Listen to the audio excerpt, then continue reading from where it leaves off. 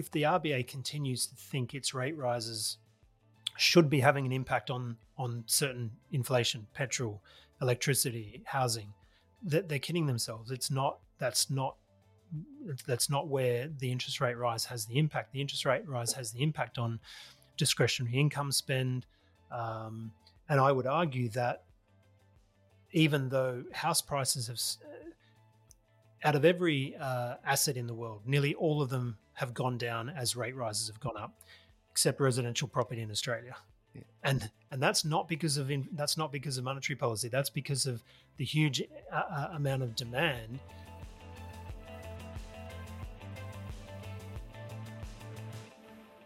Hello and welcome to another episode of What's Not Priced In. As always, I'm joined by Greg Kahneman. Greg, welcome again.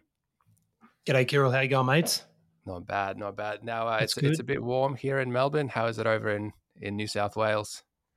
It's not too bad. It's I wouldn't say it's warm, but it's getting a little bit balmy. So I think there's thunderstorms due at some point in the next couple of days. So warming up a little bit. It's been pretty cool here. So good to see some summer coming. Yeah, well, it's certainly warming up here and definitely warming up in the markets as well, if I can make a pun there.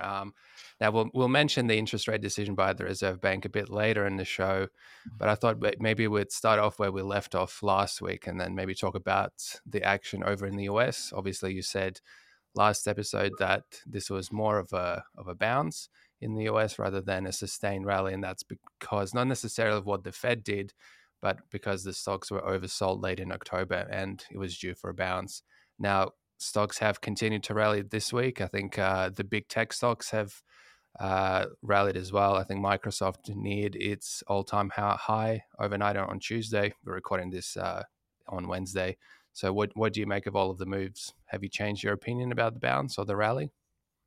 No, not at all. I think, that pretty much what we discussed last week still stands in terms of the interpretation. We recorded that last Thursday, and that was in the midst of a pretty strong rally from US stocks. And then that day, or that day's trading in the US, the Fed come out and indicated that it was pretty much close to sitting pat on interest rates. So the market got an extra impetus from that. And pretty much when you get oversold conditions, the market will take those opportunities as a bullish signal. So I don't think fundamentally there's any reason to justify this being a lasting bottom. And when you consider the fact that, yes, central banks may have finally stopped raising rates for this cycle, it doesn't mean that they're going to turn around and cut rates anytime soon. I think that's the key thing there, is that this higher rates for longer will persist until the US economy slows down quite sharply. And there are some charts that I'm going to show as we get into this episode, which indicates that there's, the US economy is going into recession, and there's some reasons why that is not evident at the moment. But the way the market is priced, it's pricing in a pretty robust earnings outlook for 2024. And if it doesn't pan out like that, the US market is pretty overvalued. So you have to be cautious. And this rally, as I said, it's more of a reflexive rally based on oversold conditions. We're starting to clear those conditions now. So I wouldn't be surprised if we do get a bit of a pullback in the next couple of days. But having said that, we're moving into what is traditionally a reasonably good seasonal time for the market. The market traditionally rallies in November and December. They're traditionally pretty good months for the market. So don't be surprised if these conditions continue for a little bit longer, but I wouldn't say that, the lows that we saw back in October are potentially lasting lows. I think there's still some more challenges to come. Yeah, and what would you say to those in the market that are thinking the current rally is sort of based exclusively on the Fed probably stopping its rate path, and those who are saying bond yields are going to continue to fall and therefore stocks are going to be relieved of that pressure and people are going to rush in and buy stocks? What would you say to them? Well, I guess there's two things that you've got to look at. One of the defining features over the past week or two has been the big decline in long-term bond yields in the US, and also Australia. The same things happen. So the US 10-year bond yield has fallen something like 30 or 40 basis points, and that has been a big reason for the rally in stocks, purely because stocks have been going down because bond yields have been going up. So now that bond yields start going up, stocks are going to go up as well. But the reason why I think Mhm. the bond market is reacting the way it is because it's seeing this slowdown in the US economy starting to emerge. And the big move was last week in the employment. When the employment indicators come out, there was a revision down of prior months as well. So the employment market is starting to cool, and that was a major factor for the higher for longer narrative. So and employment's a lagging indicator. So if employment is starting to show signs of cooling, that means that we are into the slowdown. And I think the bond market is starting to price that in. So again, the equity market responding positively to that is purely a reaction based on Mhm. uh, what do you call it? Based on the discount rate Yeah. factor. So the fact that interest rates are lower for a given amount of earnings and cash flow, that the stock market will value that higher.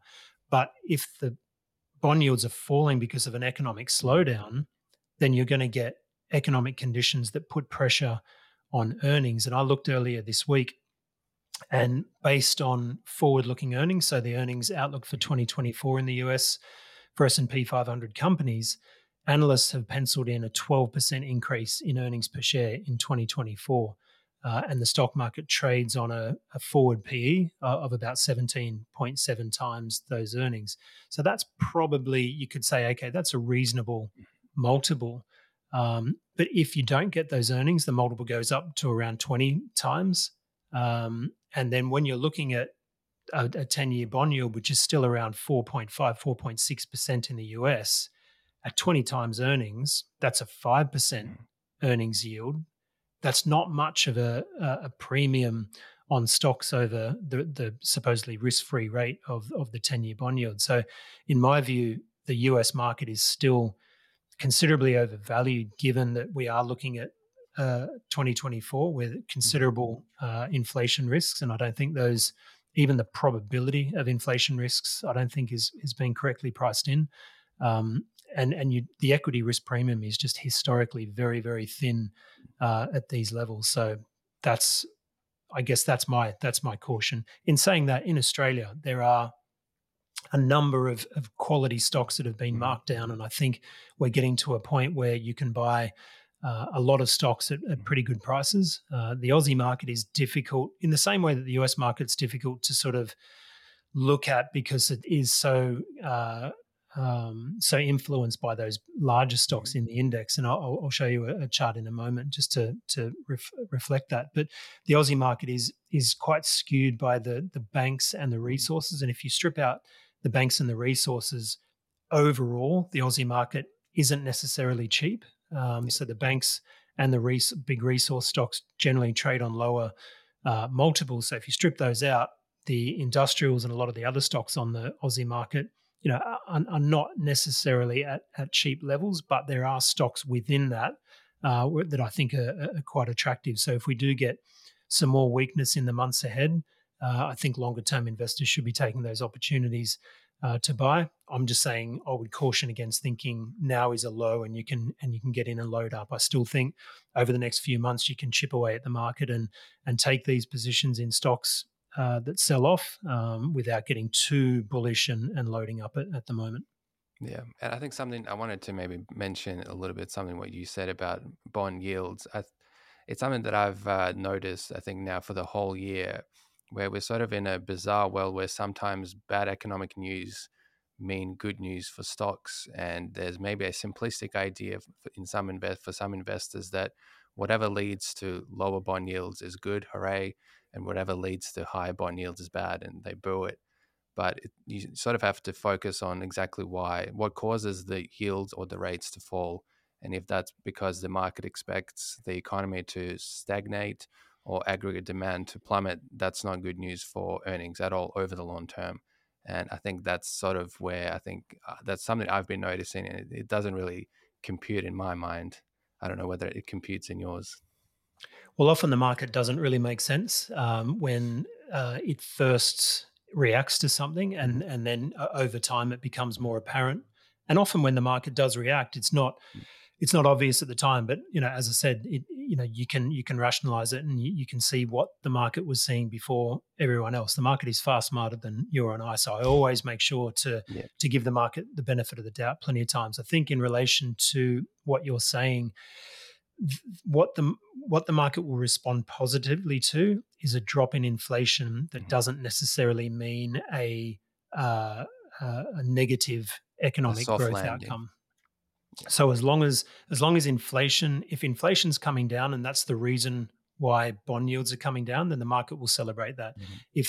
If inflation is coming down because the economy is slowing very sharply, and that will impact on corporate earnings, Hmm. then that's not good. My argument is that the market at the moment is pricing in lower inflation, but still benign economic Hmm. conditions, and I question whether that is the right is the right interpretation.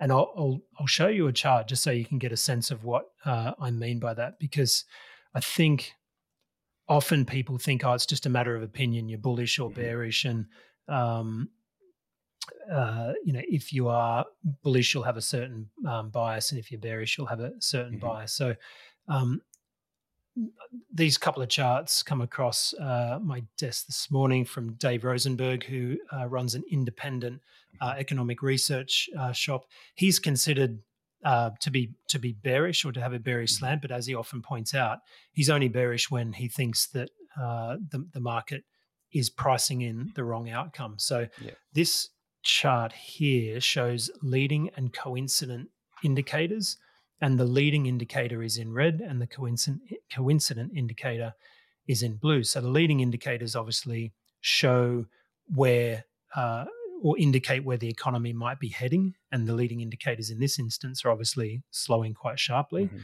Whereas the coincident indicators, which is a reflection of what's happening on the ground at the moment, are still heading higher. And that's why you've got this real uh, different situation or weird situation where there's these constant calls and constant concerns about the US economy. Will it or won't it go into recession? Everyone's pointing to these indicators that suggest it's slowing down, yet you're just not seeing that in the data. And that this chart points that out quite clearly. So what Dave did is he put this into another chart and said the discrepancy this large is a reliable recession indicator. So every time you've seen this big divergence between coincident and Hmm. leading, you can see that all through here. And we've got a pretty big divergence here. It's only um, probably bettered by the big uh, drop back in Hmm. 2009. So this was the 2008 09 divergence, very big one here. And each time you've seen these divergences, you've seen the US economy go into recession. So, building on what we pointed out in the episode, I think it was the week before you got back, just where I looked at Lacey Hunt's Hmm. research, there was a number of indicators, um, things like money growth, bank credit creation, all those things are pointing to recessionary conditions in the US. This is just another one. And the fact that it hasn't happened yet, or the fact that we're still sitting there waiting for that Hmm. coincident indicator to roll over, doesn't necessarily mean it's not going to happen. It's just going to take some time. And it doesn't necessarily mean this will drop down sharply as Hmm. well, but certainly the divergence should narrow. To me, again, it's all about probability. It's not about saying absolutely, I think the US economy will go into recession, and, Hmm. and don't buy any stocks until that happens. That's not how you should look at things. What you should look at is what is the market pricing in and what is the market not pricing in. And what the market's not pricing in at the moment is the greater likelihood of the US going into recession and the implications for for corporate earnings, and the uh, effect on the PE ratio and things like that. And just to point out, this is a chart showing the S&P 500 since the start of the year. which includes obviously all the big stocks, that's up nearly 14.5% from the start of the year.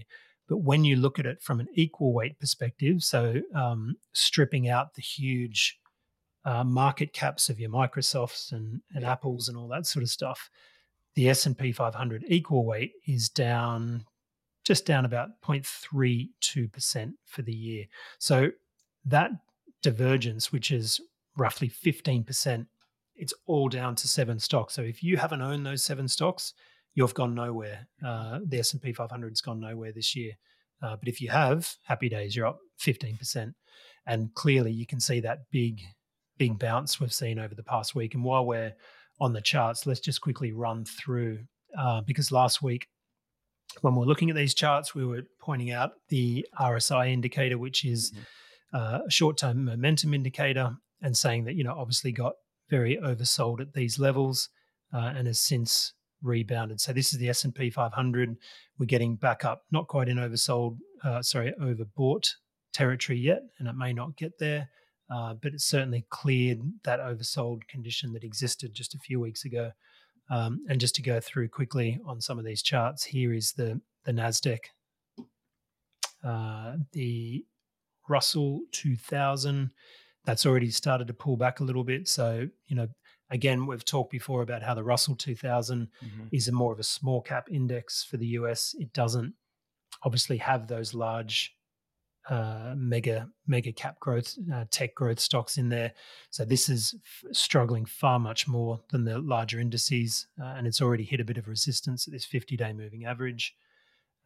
So that sort of indicates that this oversold condition is starting to clear. So it'll be interesting to see in the next week how this goes. And as you pointed out at the start, we're recording this at midday on Wednesday. I've got to travel tomorrow, so couldn't record it at our usual time on Thursday. But so we're only sort of early into the week in the US trading week. And in terms of the Aussie market, this only shows up to yesterday. Again, we've only rallied back up to the 50-day moving average. So as much as everyone's getting excited about this rally, we're still in downtrend, still below the moving averages here. And the Aussie market's up about 0.3% today, so might be getting towards that area today. And we just take a quick look at the bank index. Again, that's bounced back up, sold off a little bit here on yesterday's interest rate announcement. And the resources index hanging in there didn't really become oversold in the general sell-off. It was one of the few sectors, thanks to the big iron ore miners, that are holding up nicely. And that's holding in there, but I wouldn't say this is necessarily a bullish chart. It's holding in below the moving averages. And I think it's pretty important that these levels hold. And if they don't, then obviously you're going to see a pretty big decline. And we haven't looked at this chart for a little while, so I thought I might just bring it up. But it's the iron ore price and the Chinese yuan. And as you can see, that diverged. When was that divergence? That occurred back in May. And the iron ore prices continued to move higher while the Chinese yuan relative to the US dollar has stayed pretty weak. So again, I'm not sure if that is a divergence that will continue, or whether the iron ore price will fall back down. But this resilience in the iron ore price has been the main reason why the resource index is held up. If that resilience doesn't continue, you're going to see falls below this level of support here, and ongoing falls from there. Now, just quickly, we'll go through. This is the small ords index. Obviously, it's had a really strong bounce as well, along with the rest of the market, and starting to come up against a bit of resistance here at the 50-day moving average. So the key thing to note is in the Aussie market, the ASX 200, small ords, both still under the moving averages at the same time. They've broken down out of consolidation channels. So even if we are at a low, it's a low probability bet to say, okay, I'm going to buy this low while you're in a downtrend. And there needs to be a fair bit more work done to become confident that that might be, a rally that has legs. Let's see what else is there to look at. Just on the real interest rates, we look at this. Um, Real interest rates are this is the TIPS bond price. So it's the inverse of real interest rates. So here we've rallied a little bit over the past couple of weeks, which indicates that real interest rates are coming down, and that's providing a little bit of relief for asset prices. So this is partly the reason behind the rally as well. And that goes to the comment that you mentioned before, Kirill, about lower bond yields helping asset prices, because the market thinks, okay, well, lower yields equals higher asset values. So there is a little bit of relief here from that, and you're seeing that in the bond funds as well. TLT, which is the long-term US Treasury bond, rallied a little bit from very oversold levels. As you can see here, very oversold, rallied a bit, but again, only up to the 50-day moving average at the moment, seeing some resistance around there. And the Aussie bond fund that I track, which is a composite bond ETF, broke down below support here, very oversold at these levels, and has since rallied back above support. So it'd be interesting to follow this. If the RBA is done with their rate rises, and the market reaction indicated that could be the case, this could be a false break of these long-term lows, and it might be a part of this whole large bottoming process, which would be bullish for this bond fund. But I think it obviously got more work to do.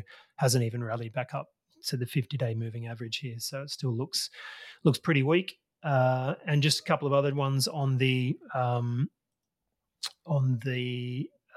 issue of whether this is a lasting bounce or not. These are just some of the internal indicators that I look at. Last week, or at those lows, we saw a lot of stocks that had been really oversold, and this is an indication of how many stocks have their relative strength index below 30, which is quite large. So that's come right back down, which indicates that this oversold condition is clearing. Similar thing here with the amount of stocks, amount of ASX 200 stocks above the 200-day moving average. So that's moving up as well. So all these oversold conditions are getting cleared. This one is new 52-week lows. So just a few weeks ago, you had a really high amount of ASX 200 stocks at 52-week lows. They've all obviously rallied from those lows, and that's come right back down to those levels. So all these indications that we're clearing oversold levels. Same thing here, number of ASX 200 stocks within 20% of their 52-week highs. That got quite low here, really sharp falls, bounce back up. Again, this is starting to trend down, so I don't think this is the start of a new trend. I think this is probably going to continue down further in the months ahead. And lastly, the Aussie VIX index, which popped up a little bit, but it wasn't anywhere near the stress levels that we've seen at these other major lows in 2022. So again, nothing really to indicate to me that this is a lasting low. And I just wanted to point out at the bottom here, Macquarie. I'll get rid of this because I don't really need that. Macquarie is such a good stock to follow because it's a real indicator of the amount of liquidity, or what the liquidity conditions are like, what the credit conditions are like in the global economy. Because Macquarie is your classic money shuffler. Basically, it buys assets, it repackages them, it sells them off, and when credit conditions are strong and liquidity is strong, Macquarie will do really well. And when credit conditions are getting a bit tight, that's when Macquarie struggles. And this breakdown here out of this consolidation pattern is quite telling.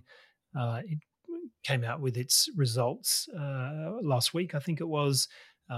Worse than expected. They did announce a buyback, which gave their share price a bit of a boost. But to me, this just shows a very well-run company in dealing with conditions that are suggesting tight money, tight credit conditions. And the fact that it hasn't bounced based on all this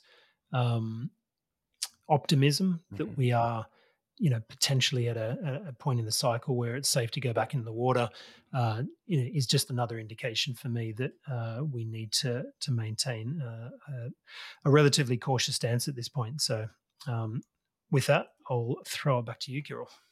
Well, I think, yeah, thank you for that. That was great charts. Maybe I'll do a quick fire round and throw some questions at you based on what you've just said. You mentioned iron ore prices, and I think one of our editors, Callum Newman, really likes to talk about iron ore prices and how resilient they have been. And I think one question, obviously, is why have iron ore prices been so resilient? Quick answer: no idea. Okay. Next It, question. it's I think you have to be a real genuine China watcher to Mhm, understand. I mean, iron ore is all about China, mhm, and if you look at what I've learned over the years is that if you look at China from superficial level, you'll generally get it wrong, and uh, often the layman will look at China and think, how can this continue? And yeah, especially when it comes to the housing market, and they are trying to, I guess, do a controlled implosion of their housing market. So the question is, everyone knows they've been through a massive credit bubble. Everyone knows they've got challenging demographics. Everyone mhm, knows their local governments have huge debt issues. Yet a centrally controlled economy, I think, has a lot more.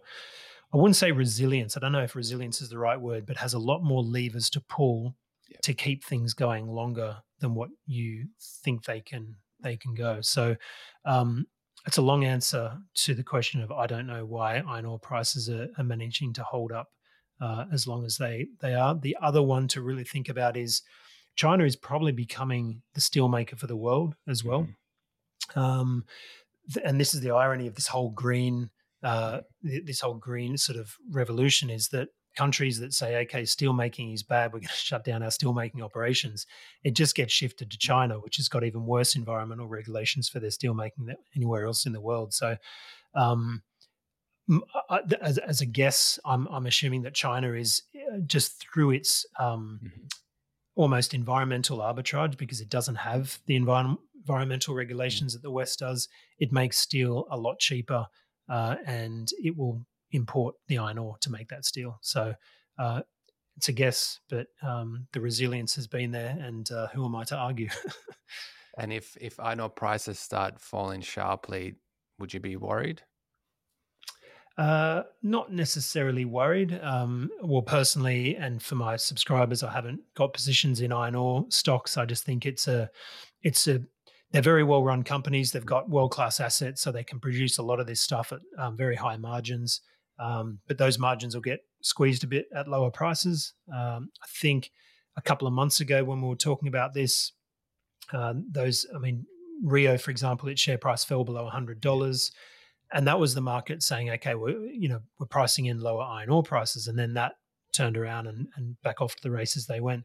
So I'd be more inclined to want to buy them when the yeah, market was starting to get more fearful and pricing in, say, $80 a ton for iron ore. But at the moment, I think they're probably priced fairly if you think iron ore prices will stay high. But if you think iron ore prices are going back to $80, I wouldn't want to be buying them. And the other thing to consider if iron ore prices do go back to $80 is just the impact on I guess the current account mhm. deficit in Australia, the trade situation and the royalty intake for some of the governments. But I don't think that's a huge issue. 80 bucks a ton, Yeah. they're still going to be making decent money on that for sure. Yeah, and I think that's something that Callum has said for a while now, that even if prices go down from 100 to 80, the really well run iron ore companies are still going to be printing cash because their margins are so high anyway. Well, another question I have is, um, the economists that I follow, and I think something like Rosenberg or Lacey Hunt, there definitely seems to be a bit of a divergence in that community about where the US economy is headed. I see some opinions that sort of gloating about the recession that wasn't, and sort of making fun of economists that have been predicting a recession in the US for the last year. And there's others, for example, like Rosenberg and Lacey Hunt, that are saying, no, hold on, conditions are actually worsening, and just you wait. So there's definitely a divergence. And my question to you is, have you experienced this before? Is this maybe a common occurrence among macroeconomists that are always sort of maybe disagreeing with each other? Or has this disagreement been something that you've noticed more usual this year? Well, I think it's probably more so than usual this year, just because of the really unique conditions Yeah. that the global economy's been through. Like the tightening cycle has just been extreme based on recent history. So anyone in the market probably hasn't Mhm. seen a tightening cycle Yeah. like they've seen, and the knee jerk reaction is to say, well, surely this will cause a recession. We've gone from a decade of QE and loose money to all of a sudden QT, quantitative tightening, and rapid interest rate rises. Surely that's going to plunge the economy into recession. I think what people probably aren't considering so much is how loose fiscal policy has Mhm. been. So the US economy is running budget deficits in excess of 5 and 6% of GDP. And I think next year's forecast is for over 6% of GDP budget deficit. So that has a huge counter impact on the ability of central banks to tighten money. And we saw that just this week. The reason why the RBA is having to tighten is because governments are running, a pretty loose fiscal Yeah. ship at the same time as letting in or opening the doors to a 500,000 people that are increasing demand, obviously for housing. Housing and rents have a big impact on inflation. So whenever you've got really loose fiscal policy, you're going to have especially tight monetary policy. Now, these economists are saying that there's enough evidence in the pipeline to say that monetary policy will win. And in Lacey Hunt's case, he talks about the longer term detrimental impact on economic growth of fiscal spending when your fiscal debt ratios are, I think, above 90% to Mhm. GDP. So what he's saying is that large fiscal spending that has happened since COVID will feed into have a negative feedback loop, a negative multiplier effect on the US economy. So again, it's about all those lags that you have to take into account, and how long that will take. No one really knows. And to be honest, as an investor, it's not, you don't have to really worry about whether a recession is Yeah. coming or not. What you have to worry about is what has the market priced in, and what is the probability of a recession versus what the market is pricing in. Now, as I said at the start, the US market is, the analyst expectations for the S&P 500 is 12% EPS growth next year. So they're not expecting a recession at all. Now, I would say, is that a market that I want to invest in? Not that any of us are really investing in the S&P 500. Maybe a few people have got ETF exposure for the S&P 500, but just as a general example of how you should Mhm. think about it, to me, the probability of a recession in the US is much higher than what the market is pricing in. So if the market went down to putting, 15 times earnings, then I would be much more bullish about the market. But at the moment, it's 17 times forward earnings. And if those earnings don't eventuate, you're looking at 20 times, in which case you'd want the bond market to fall considerably to even make the equity market look like a good bet at this point. So, and that comes back to the reason I've been saying to my subscribers, you probably should have a position in the bond market Mhm. at this time. Interest rates will bite; they will have an effect at some point. There is a lot of pressure on governments not to continue spending, and even Mhm. I think Treasurer Chalmers has been talking Yeah. about pulling back some of the planned infrastructure spending, because he knows that spending is having an impact and going to cause more interest rate rises than what Mhm. there should be, and that's not good at the ballot box. So, interest rate tighter monetary policy will win out, but there's a bit of a tug of war effect at Mhm. the moment, and that's why you're seeing these divergences of opinion. And I read many people who say, there's no sign of an economy. No sign of a recession for the Yeah. U.S. economy. And you could argue that that's similar to Australia, and I would argue that in many ways that's probably right. There's Mhm. a certain subset of the economy that is experiencing recessionary conditions right now, and a lot of that is probably in retail and things Yeah.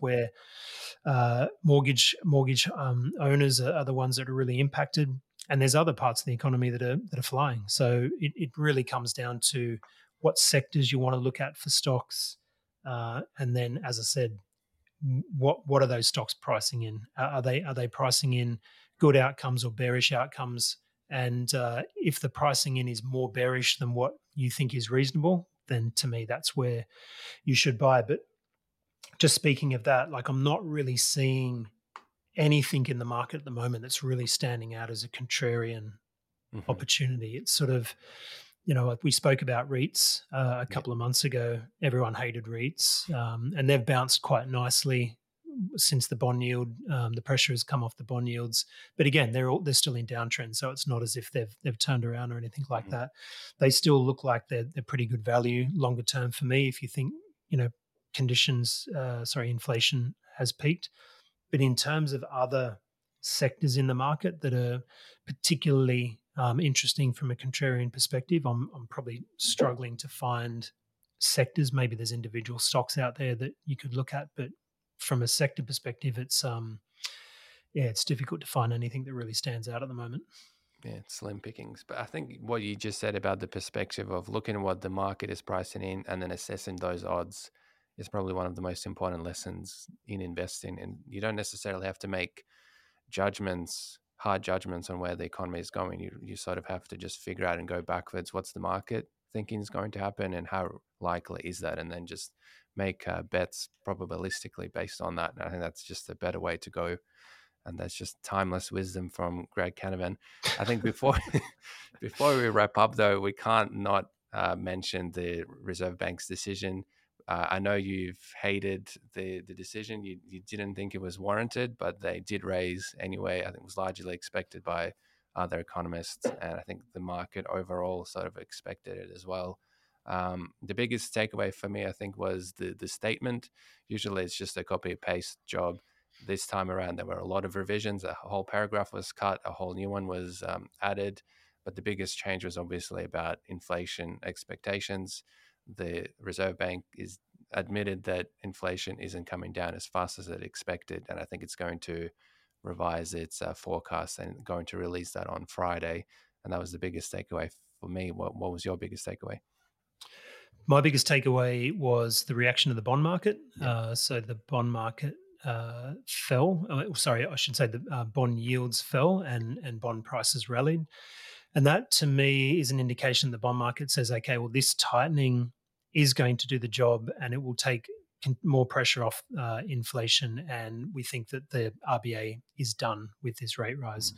Mm. Um, the reason, just to be clear, the reason I don't agree with the rate rise is because I just think there's limited Yeah. ability for monetary policy at the moment to continue to impact on the areas that need to be impacted. So, for example, a rate rise isn't going to create more gas and oil and electricity. A rate rise isn't going to create more housing that's Mhm. needed for our, influx of immigrants. So there's all these things that a rate rise is not going to achieve, yet and it will take second order effects for that to flow through. So if the RBA continues to think its rate rises should be having an impact on certain inflation, petrol, Mhm. electricity, housing, that they're kidding themselves. It's not. That's not where the interest rate rise has the impact. The interest rate rise has the impact on discretionary income spend. And I would argue that even though house prices have, out of every asset in the world, nearly all of them have gone down as rate rises Mhm. have gone up, except residential property in Australia. Yeah. And that's not because of monetary policy. That's because of the huge amount of demand. Mhm. And I would argue that in many cases at the high end of the market, there's a lot of money still flushing around asset markets, and people are buying a lot of these high end markets with cash from selling out of businesses or shares or whatever it might be. So um, they're putting money into the housing market from their business Mhm. transactions, but at the sort of more uh, I guess generic part of the market, which is the middle class market, you got two income Mhm. households that are required to manage mortgages these days. So even though the amount of money that you can borrow is less, people are putting in, I guess, contributing more of their incomes in order to service those mortgages. The more money you have to use to service those mortgages is less money there is for spending elsewhere in the economy. So that will take a while to flow through, and that's going to have an impact on certain inflationary parts of the economy. But it's, as I said, it's not going to affect petrol. It's not going to affect electricity. It's not going to affect housing, and that's my criticism. And I know the RBA is caught between a rock and a hard place. If it didn't raise interest rates on Tuesday, it would have been absolutely smashed. It would have been considered not serious on inflation. It would have lost its credibility. So I can see why they've had to raise rates, but partly they ameliorated that by, as you said, changing some of the language in the statement. And I think that's what the bond market reacted to. 3-year bonds fell, which are particularly sensitive to the RBA's expected moves, and the 10-year rate fell reasonably considerably too. So I think it is going to bite. It is going to flow through and hurt the economy more. I'm just skeptical of whether you're going to get those moves in inflation that the RBA expects. And I think you'll see in those revisions that they come out with that they will be expecting inflation to stay higher for longer as well. Yeah. And that means rates will stay higher for longer, which will continue to put pressure on asset prices, the economy, corporate earnings, all that sort of stuff. Hence my I wouldn't say confidence, but hence my sort of feeling that, this market hasn't necessarily bottomed, but we're just bouncing from those oversold conditions. Yeah, well, on that note, I think we'll leave it there until next week. And I was going to say too, Kirill, if you do like this episode and you want us to discuss certain things that we don't discuss, feel free to leave that in the comments, and we'll try to get to it. Yep. And I think from last episode, people enjoyed your hair, Greg. That's the one takeaway. Yeah, it's bizarre.